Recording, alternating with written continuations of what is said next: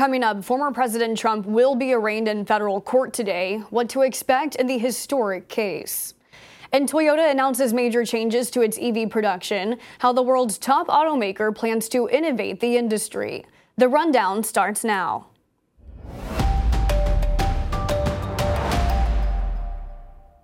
This is Straight Arrow News, bringing you unbiased, straight facts. Thanks for joining us. I'm Kara Rucker. Happening today, former President Trump will be arraigned on the 37 felony charges he faces in the criminal case regarding his handling on classified documents. The former president arriving in Miami on Monday, he was greeted by his supporters, whom Trump has encouraged to join a planned protest at the courthouse where the arraignment is happening. Some Trump supporters were also planning to load buses to head to Miami from other parts of Florida.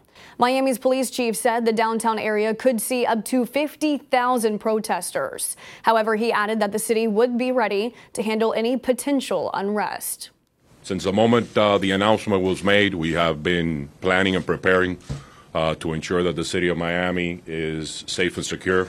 Make no mistake about it, we're taking this event extremely serious. We know that there is a potential of things taking a turn for the worst, but that's not the Miami way. Trump is expected to plead not guilty to all counts. He said he is looking to add to his legal team after two of his lead lawyers announced their resignations the morning after his indictment. Russia launched missiles overnight at the Ukrainian city that is President Volodymyr Zelensky's hometown. The attack killing at least 6 people, with more residents believed to be trapped underneath the rubble.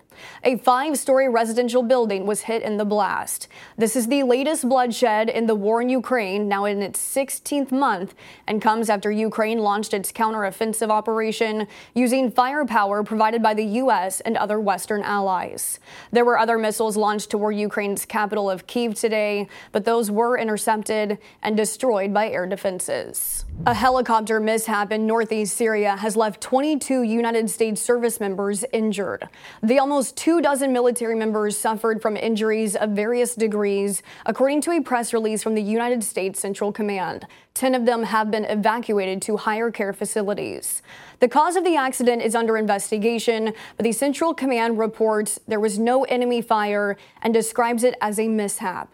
This helicopter incident follows a series of military helicopter crashes this year, whose causes are still being investigated. In April, 2 U.S. Army helicopters collided and crashed in Alaska, killing 3 soldiers.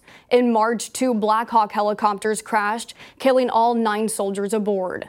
And in February, 2 National Guardsmen died during a flight training mission in Alabama.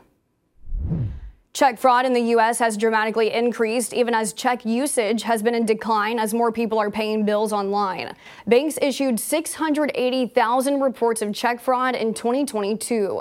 The year prior, there were 350,000 reports, so nearly double the amount of victims in just a 1-year span. Same thing goes for reports of mail theft. The U.S. Postal Service reported 300,000 complaints of mail theft in 2021, and that also was more than double the year prior. Grubhub is laying off 15% of its workforce, the latest job cuts to come down in the tech sector. 400 Grubhub employees will receive severance and be out the door. There are major competitors in food delivery service, from Uber Eats to DoorDash, which Grubhub lags significantly behind in market share. The food delivery company sent a letter to staff citing a rise in operating costs as a reason for the layoffs. The world's best-selling automaker is making big moves to boost its electric vehicle production, announcing today plans to improve the range, the performance, and the cost of EVs. Toyota plans to launch next-generation lithium-ion batteries in the second half of this decade, batteries that can hold more energy and are more durable, extending how far the car can go on one charge.